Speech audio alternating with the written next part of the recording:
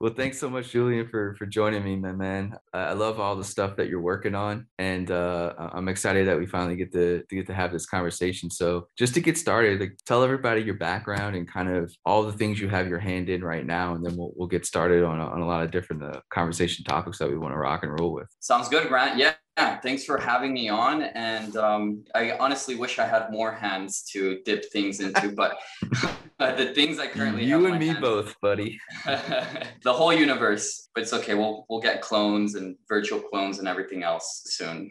Yeah. So I am a 24-year-old entrepreneur, software engineer, and podcaster. To start off, I'm an entrepreneur at heart.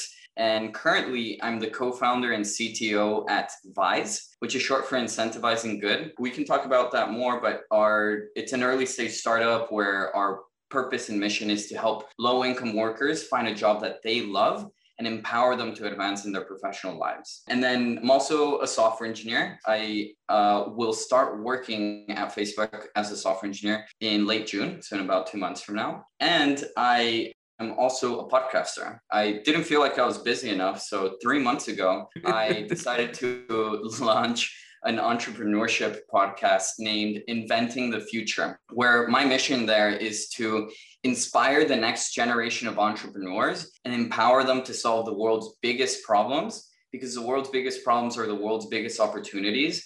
And I think there are opportunities for growth, for impact, and for wealth. And the greater the impact you have, the greater the fulfillment you have. So really, I just want to create a tool and a platform and a resource for aspiring or new entrepreneurs to be able to elevate their knowledge in entrepreneurship to the next level and see how other young entrepreneurs are taking their ideas and solving problems on a massive scale. And yeah, other than that, I'm a productivity aficionado. I love personal development. I'm a junkie in that field, and I just love learning and doing so many things. And I'm always trying to figure out how to manage my time and my life better.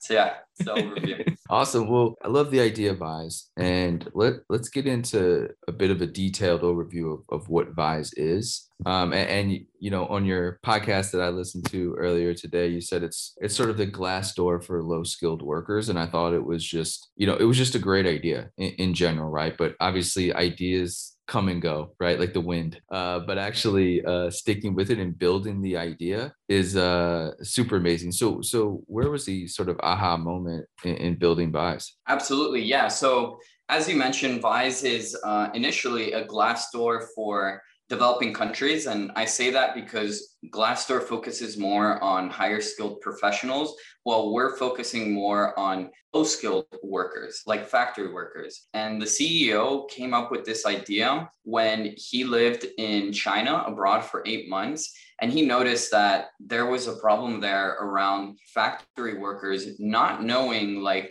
what jobs were good, which were bad, which ones would treat you well, which had bad working conditions. Right. And there tended to be a lot of abuse and not enough transparency to actually know where to work, which just led to frustration and almost like a complacency of mediocre conditions. So the CEO decided it would be great to do that in Mexico, and that's what we're doing. And so we're primarily right now we're focused on helping low skilled factory workers in Tijuana, Mexico, improve working conditions and find better jobs. And to take a quick step back, our overall mission, as I mentioned, is to help these low income workers find a job that they love, right? And empower them in the long term to advance in their professional lives through education and training. So right now, these low skilled factory workers are often overworked. They have to work in unsanitary or unsafe working conditions, and they often get abused in many other ways, such as being made false promises on Social Security and health insurance prior to employment that's never actually fulfilled. So factories basically have every incentive to cut corners because of the demands from buyers and consumers overseas. And the factory workers are the ones kind of like at the very end getting the worst of it. So the idea is to create transparency into the working conditions by enabling factory workers to share their work experiences anonymously so that they can make better informed decisions about where to work. That will give the incentive factories need to improve working conditions. And there's also a problem on the factory side here, where many factories have insanely high turnover rates of around 90 to 100% Wow. of their workforce every year. So Wow. they're spending massive amounts of money on recruiting and training workers. And because they're so focused on short-term gains, and they're not very data driven, they're not really aware of the amount of money that's being lost in the long term by not actually treating these workers with respect, improving conditions to improve retainment, and therefore drive growth. So it's a two-sided market with massive, massive problems. And it's not just a problem in Tijuana or in Mexico, it's a global problem because 2/3 of the working population in the world makes less than $10 a day. Mm-hmm. And so that's like literally billions of low income workers around the day that are suffering almost on a daily basis for something that's as fundamental to their livelihood as a job. And I like the idea that it benefits both parties, the worker and the company, in sort of what transparency does when it's done really well. Because at the end of the day, I mean, that's going to save time and money for these companies not having a massive turnover rate. I mean, that is just insane. And is that mostly through, I guess, through the research that you guys have done, is that just due to different jobs opening up that get paid more, and or is it just working conditions, or is it, I guess it's a plethora of things, but to be so high, right? You would think that as an organization or as in a company, you'd have to say, why is it so high? What we could do better, or they just don't care, right? Because they just have so many people that need jobs in that area that they'll just always have people come in the door looking for jobs, I guess. Yeah. So one problem is that they're just like not very data driven, so they may not be fully aware of to the extent. The second problem is that they recognize that these low skilled workers are dispensable, and like if they get rid of one, they can get others. What they fail to take into account is like the cost and time it takes to find workers and hire them and train them. So there is a lot of workers that they can get if someone leaves or something, but it's more so about creating an environment where they want to stay so that they can advance, progress, and save money on recruiting and training. And the problem really is that because working conditions tend to be pretty bad at most factories, the primary decision-making tool that most factory workers use is how much they're getting paid. So if another factory across town or across the street offers them like 5 or 10 pesos more, something minimal, then they might likely leave for, just a few more pesos. And the thing is, like, our assumption, our hypothesis is that if they knew what it was like to work at different factories, they would be more willing to either take a little less pay if they knew that the conditions would be significantly better. So that's kind of the hypothesis we're banking on, where it's not just they make decisions based on how much they pay because they don't really have much information about what it's like to work there unless they have a friend or family member that's referred to them, and not everyone has that benefit or opportunity. How are you getting, I guess, the word out that something like this exists? It is a challenge, yeah. We do have a team of 6 people, 3 engineers, including myself, then the CEO, and 2 people on the marketing team that live in Tijuana. So we at least have 2 people there. Great. And that's been immensely valuable and necessary. There is a lot of challenges working in a different country, especially like as an entrepreneur. One of the things you have to be very mindful of is the assumptions that you're making, and making sure you don't blindly operate on assumptions that haven't been validated. And it's really easy to make incorrect assumptions if you're working in a different country that you're not as familiar with. So try to keep that top of mind, and having 2 people there that can validate assumptions to an extent is really helpful. But yeah, apart from that, how do they write reviews? So they do this on their phone through the website that we have. You may ask, like, what? These people have mobile phones? Oh, yeah. Well, fortunately, like, phones have become more of a necessity than a luxury. So even though these are low income workers, upwards of 80% of them actually have mobile phones. And that's what makes our idea possible today. We tried to do this 3, 4, 5 years ago. It wouldn't work because smartphone penetration is not where it needed to be to have a significant impact. But it's incredibly high, especially for low income people. and it continues to increase, especially because right now there's about 4 billion people with internet access out of like the almost 8 billion that we have. And in the next 5 years, it's predicted that the rest of the 4 billion people that are unconnected will become connected. So this Crazy. is like a trend in adoption that we're banking on to help reach more people, and what makes this and many solutions possible. What was it about Tijuana that you guys chose sort of to be the first sort of city and sort of case study for the platform? Yeah, several things. So firstly, it's in Mexico, which is right next to the US. Secondly, Tijuana is right next to San Diego, so even closer to the US. Mm-hmm. Third is that they speak Spanish, which I know how to speak Spanish. I'm Colombian myself. And fourth is that Tijuana has a huge industrial industry. So they have over 2,000 factories in Tijuana with over 300,000 factory workers. So Wow. it's a huge market in one city. So it's proximity, language, and just a really big market to help us get a strong footing.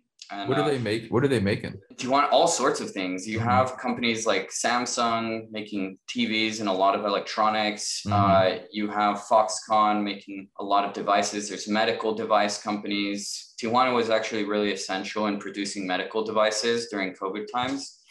All sorts of things, plastics, aerospace, and there's factories from the US, from Mexico, from Korea, from China, all over the place. It's really become like an industrial manufacturing hub. Interesting. So let's talk a little bit about building it, right? We go from, having an idea, and, does Bryce, the CEO, come to you and say, hey, I have this idea? Are you guys talking while he's in China and he kind of has this idea there? Or when he comes back and he's just like, I want to build this, how do we do that?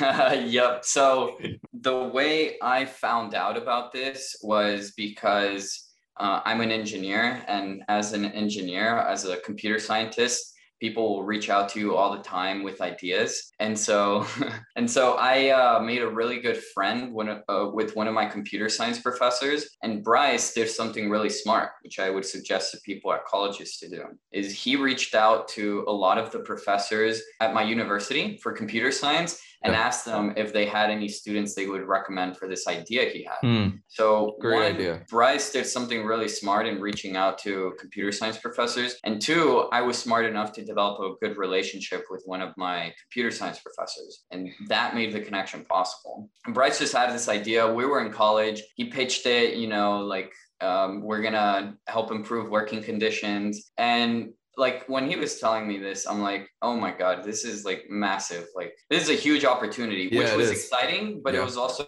intimidating. I was like, oh shit, like the probability of success of this is like so minimal. Like this is such a bold thing to try to do. But I thought like, okay, well, even if we don't manage to succeed, because the probability of success is really low, and it still is, even if we don't succeed, the potential for impact if it does work, and the growth opportunity for what I can learn starting something from scratch, right, and being able to leave the engineering team, which I told Bryce like, hey, I'll join, but only if you let me leave the engineers as well.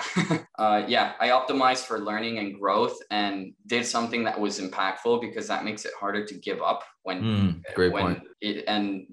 So that's kind of how it sprung up from there. So how did you go into building it? Let's take a look at sort of the tech stack and what sort of Vyze is built on. And I guess what was your thinking going into it and strategy of building the tech stack? Because it's such an important step for any startup, because it's really hard to disassociate yourself from the tech stack after you sort of built it and your company's sort of running on it. It's really hard to pivot then to something else. It's maybe not be hard, but it's just frustrating. It's just like it's something you just don't want to do. Definitely no. It's a difficult thing to determine, because there are a lot of options and approaches and different services and technologies you can use. But the way we thought about it is like, first, like we wanted to get an idea like, okay, how are we going to start this and what features do we want? So the first question is like, do we want to do mobile first or web first? And we ended up deciding to go with web first, just because we could also build like a mobile web version of it, and having like a web version is a good first impression that can help us do that. However, we didn't want the process of building the mobile app to be super time consuming, or almost to build something entirely new. So we ended up picking a framework by Facebook called React. And React is a framework for the front end, basically for designing what the website looks like. And it makes it a lot easier, right? The core thing about React is that you have components that you can reuse. So it's kind of like if you're building a house, instead of trying to design a door from scratch, you can use components of doors that other people have already designed. And you can just use that and borrow it, and it saves you countless amounts of time, because you have building blocks that you can start with instead of having to build those things from scratch. So we use React because it's really popular and because it would save us a lot of time. And we also use React because there's also something called React Native, which is kind of the mobile version of React. And even though it is a little different and you have to build it separately, the kind of structure of how you build React Native and the way that it connects with your backend is fairly similar. And additionally, if you build something on React Native, it's available for both Android and iOS for iPhones. So you don't need to have two development teams or two different code bases for both Android and iOS. So we kind of strategically plan that based on what would save us the most time, and what would be easiest to transition into mobile and make it available for both Android and iOS. And one final thing I'll touch on here is we know there's also like no code options. You know, we could have used WordPress, Webflow, or other things. But I think for the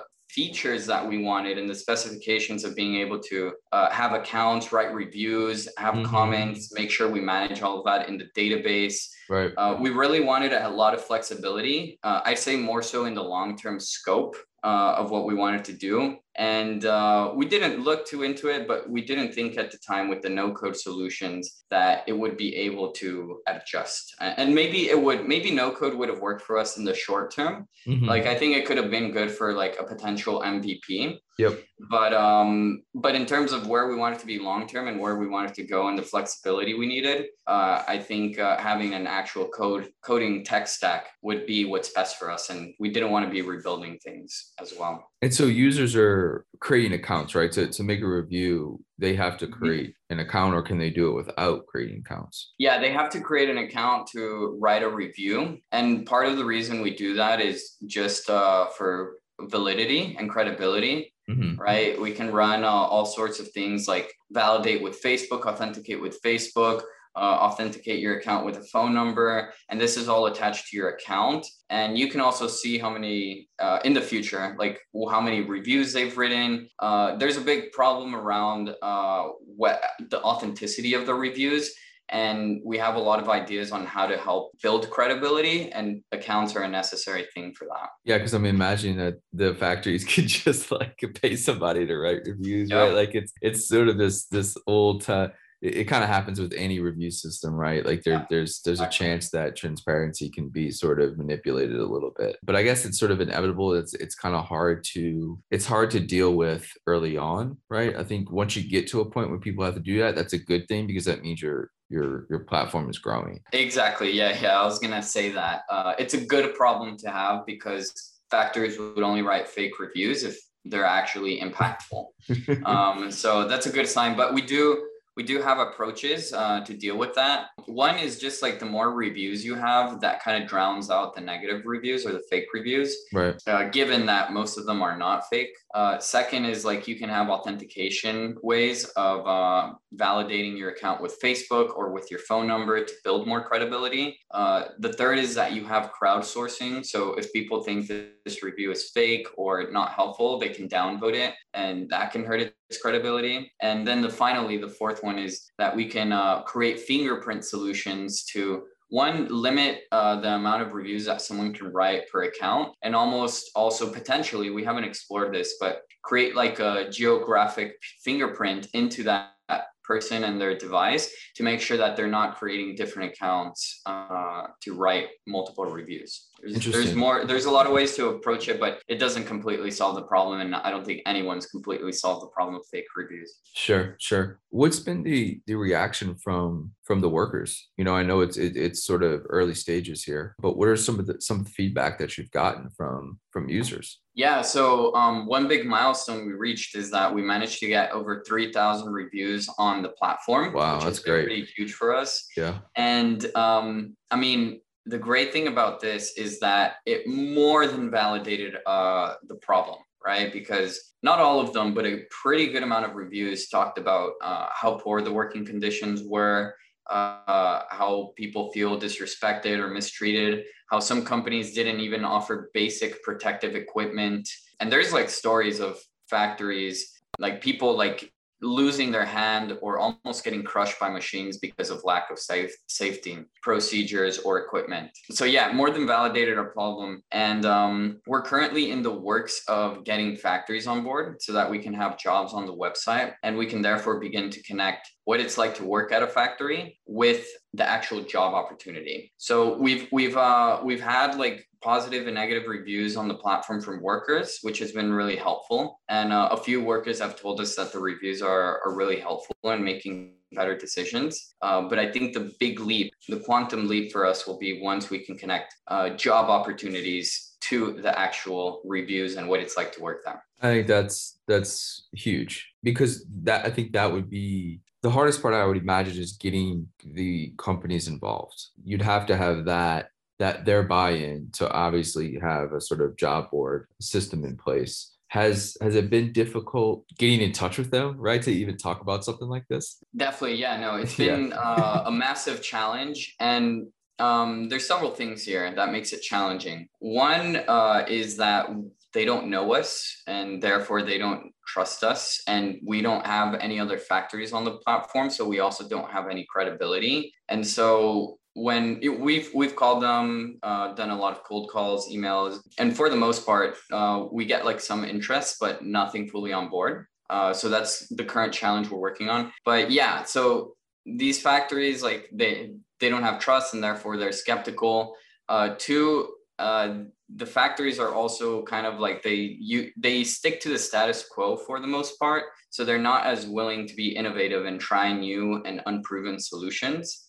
Because, you know, they're like, oh, well, what we have already works. Why would we want anything new? That's another thing. And the other problem could be, you know, the reviews and the transparency, but we're not including that as part of the pitch and what we tell them. But when that does become like more of our pitch, then our focus would be more so on factories that do treat their workers well, right? Because if a factory treats their workers poorly, they're not going to want to be on the platform. They'll have a negative effect. If they do treat their workers well, they're going to have a lot more workers that are interested in them. So that's where we start off from. And unfortunately, it's a smaller market. But if we can get people to be interested initially in these reviews, and people are making decisions based on these reviews, then that will get the other factories on board in the long term. Yeah, that's what I was going to ask, is that we mentioned Foxconn and like Samsung and sort of these, you know, massive companies. Is there smaller manufacturers there that maybe you go after them first to try to get them involved? Because it just, again, one of the hardest things to do with all this stuff is just getting in touch with somebody, right? That is like that could say yes or no, or even get you in touch with a person that could say yes or no. So have you tried to? Is there even smaller manufacturers there that route can be taken? Yeah, there is smaller manufacturers, and an interesting challenge we had with the smaller manufacturers, and honestly, we've had a big challenge with COVID as well, because not a lot of people are hiring or They're just sticking to their current solutions. But the problem we noticed with smaller manufacturers is that they tell us like, oh, we only have like one vacancy or one job or whatever. And it made us think like our original business model was to charge a monthly subscription to post like however many jobs they wanted. But we realized that that business model primarily works or is beneficial to big companies that have a lot of jobs to post and need a lot of people. If you're a small company with only like a few vacancies every month, then like you don't really need a monthly subscription with all these job posts. So we changed our business model to something much more dynamic, where now factories pay 5 pesos for every job application they receive. That's about like 15, 20 cents for every job application. That way, they only pay for results, which is the job applications, and they only pay for what they need, right? They can post as many jobs as they want and get as many job applications as they want, but they can cut it out at any point and they only pay for the job applications. And we've noticed that we've been getting a lot more interest with smaller companies with that business model. So yeah, it was an interesting shift and something that's been starting to work more recently, or just gain more interest and solve that rejection. So that's what it is. You pitch your idea continuously, your service, your benefit, and based on the rejections, it gives you an opportunity to reflect on what could solve this sort of rejection. Why are they rejecting us? And that's how we came up with the idea with this business model, which I think will be a lot more successful. I want to go. No, I love that. I love that idea. I think it's almost like paying per click rather than paying for like impressions. The click is just, you rather have that than like impressions they're kind of in the ether, right? They're a little bit not very transparent, right? You can kind of fudge those numbers a little bit with impressions. But clicks I think is sort of the parallel to like an application submitted. Like I think it's much more tangible, and I think people would rather pay for that. Yeah, and just think about, for example, like there's so many monthly subscriptions nowadays, and totally. Many times I'm sure everyone has been like, oh my God, I'm only going to use this like once a month. I don't want to pay for this monthly subscription, or oh my God, I'm only going to use this like once.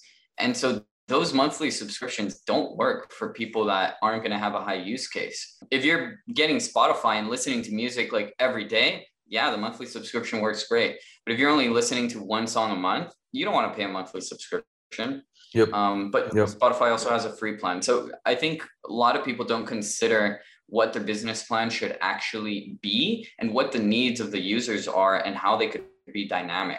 You shouldn't have a monthly subscription just because that's what everyone else is doing. You should really consider what it should be for your business, depending on the needs of your customers and users. I want to go back to the technical side for a second, and we'll kind of wrap it up here. But like, what are some of the hurdles that you're facing now that the platform's growing? Like you got users using it, it's great. Like, what are some of the things popping up that from a technical side you have to deal with working on this stuff? From a tech point of view, give an idea of what it's like day to day or week to week of like the tech sort of issues that you have to tackle as you scale, as things break and you have to fix stuff and all the drama. Yeah, for sure. So I think one of the biggest problems that you deal with as an engineer, making the wrong decision on a library or service or technology to use, that one. And actually a second one is technical debt. And technical debt is a term where basically like your code isn't very well written, or you do things in a hacky way instead of like in a effective or systematic way. And therefore it's called technical debt because you have to pay it off in the future. Like it makes your code harder to work with, harder to find, harder to understand, or harder to use. And so it takes more time. So you have this debt accumulating. And I think in the beginning, we were both not very well experienced, and we were also fully optimizing just for something that's working instead of something that's good, which I think is fine in some ways. But the problem is that a lot of that debt is now having to be paid off now, and we're having to do refactoring, which basically means that you're improving the quality of the code, like rewriting it so that it's more high quality and it works better. So that's a big issue. And I would say there that it's worth it to take the time to spend more time learning in the beginning, to learn about how to do things the right way, instead of just like learning a little bit or almost nothing at all and just diving into it. Like, I think that's the best way to learn, just diving into it. But like, if you're acting and doing things without good principles in mind, or without using the libraries that would be best for you, it's going to come to bite you in the ass. So basically, learning is a long-term investment. And I wish I would have taken more time to learn in the beginning instead of just operating and doing things based on the little knowledge that I had acquired to that point. With sort of the React components, would you recommend, because I believe there's like free sort of libraries, right? And there's probably paid ones. Are the paid ones much more cleaner to where you wouldn't have that technical debt if you sort of invested early on in sort of paid components versus maybe using free libraries? Yeah, so there is all React components, I think, or mostly all of them are free. What is paid is the templates that people build. So people build React templates of like fully fledged websites on React. And actually, like, I didn't discover that until after I started working with this. And I feel like it would have been actually a really good investment because Yeah, there's for people that sure. spend a ton of time building really high quality templates. It's kind of like if you go to WordPress and you look at all the Yeah, templates, like, yeah, that saves you so much time. It's the same thing, but for React with code that's already amazing. neatly Yeah. organized and structured that you can build on top of. So I would definitely recommend that. And I wish we would have looked deeper into that. Awesome, my man. Well, I think the last question I'll have is you're about to take obviously a huge leap. You're about to move to Silicon Valley and go Yeah. work for Facebook. And there's obviously going to be, a crazy journey there. But maybe over the next year or so, like, what are you excited about, whether it's with Vise or the new journey with Facebook? Like, what are some of the goals you have maybe for yourself for the next year? There's a lot, but I think I'd condense it down into two or three. The first is just to connect with and learn as much as I can at Facebook. I want to become a god of logic and really build my technical Yeah, competency. Even though I don't plan to code in the long term, I think it's really like coding is a modern day superpower, totally. and I want to be Superman with coding abilities. So that's my primary goal at Facebook, as well as like there's some of the most brilliant people there and working there in the world. So networking is huge. The second goal, and I say like the most important for me, is to see Vise take off. We've been here for 3 years and 3 months or 4 months, and it's been a tough journey, but a meaningful and one filled with a lot of growth. And my biggest goal in the next year is to get to a point where we're building a viable business and we have streams of revenue that will validate our business model, our idea, our potential, and gather the investment interest that we need in order for me to make the full leap to Vise. Yeah, and I'd say third and finally is just to learn as much as I possibly can, because the younger I am, the more important it is to learn, because I'll have more time to actually make use of all of that learning. So I'm very growth driven, very learning driven, and that's always a goal and a core for me for anything that I do. And so, yeah, keep on it, going onward and upward, both mentally and physically. Amazing, my man. Well, I appreciate you taking the time. It's been a blast to learn about all the things you're doing, and man, it's just it's great to see like young, amazing people like being optimistic about the future, right? And all the flaws that we have in the world right now. Building platforms and products, for people who can't do it themselves, I think is the new philanthropy in a way. I It think is. it's a great mission, my man. So keep up the grind, man, and keep learning every day. Definitely always will. And one final note I'll end on is there's so many problems and flaws in today's world, but always see problems as opportunities, because that's what creates a space of possibility and energy to actually fix those things. And what drives me is the fact that there's problems that I can actually work towards to solve. And if you don't believe the future is optimistic, you're not going to want to do anything to guarantee a better future for yourself and all of humanity. So even though there's a lot of fucked up shit in the world, just by being optimistic and knowing where things are going and how technology will improve our lives and how you can use those technologies to invent the future, yeah, that empowers you and fulfills you on a deeper and more profound level.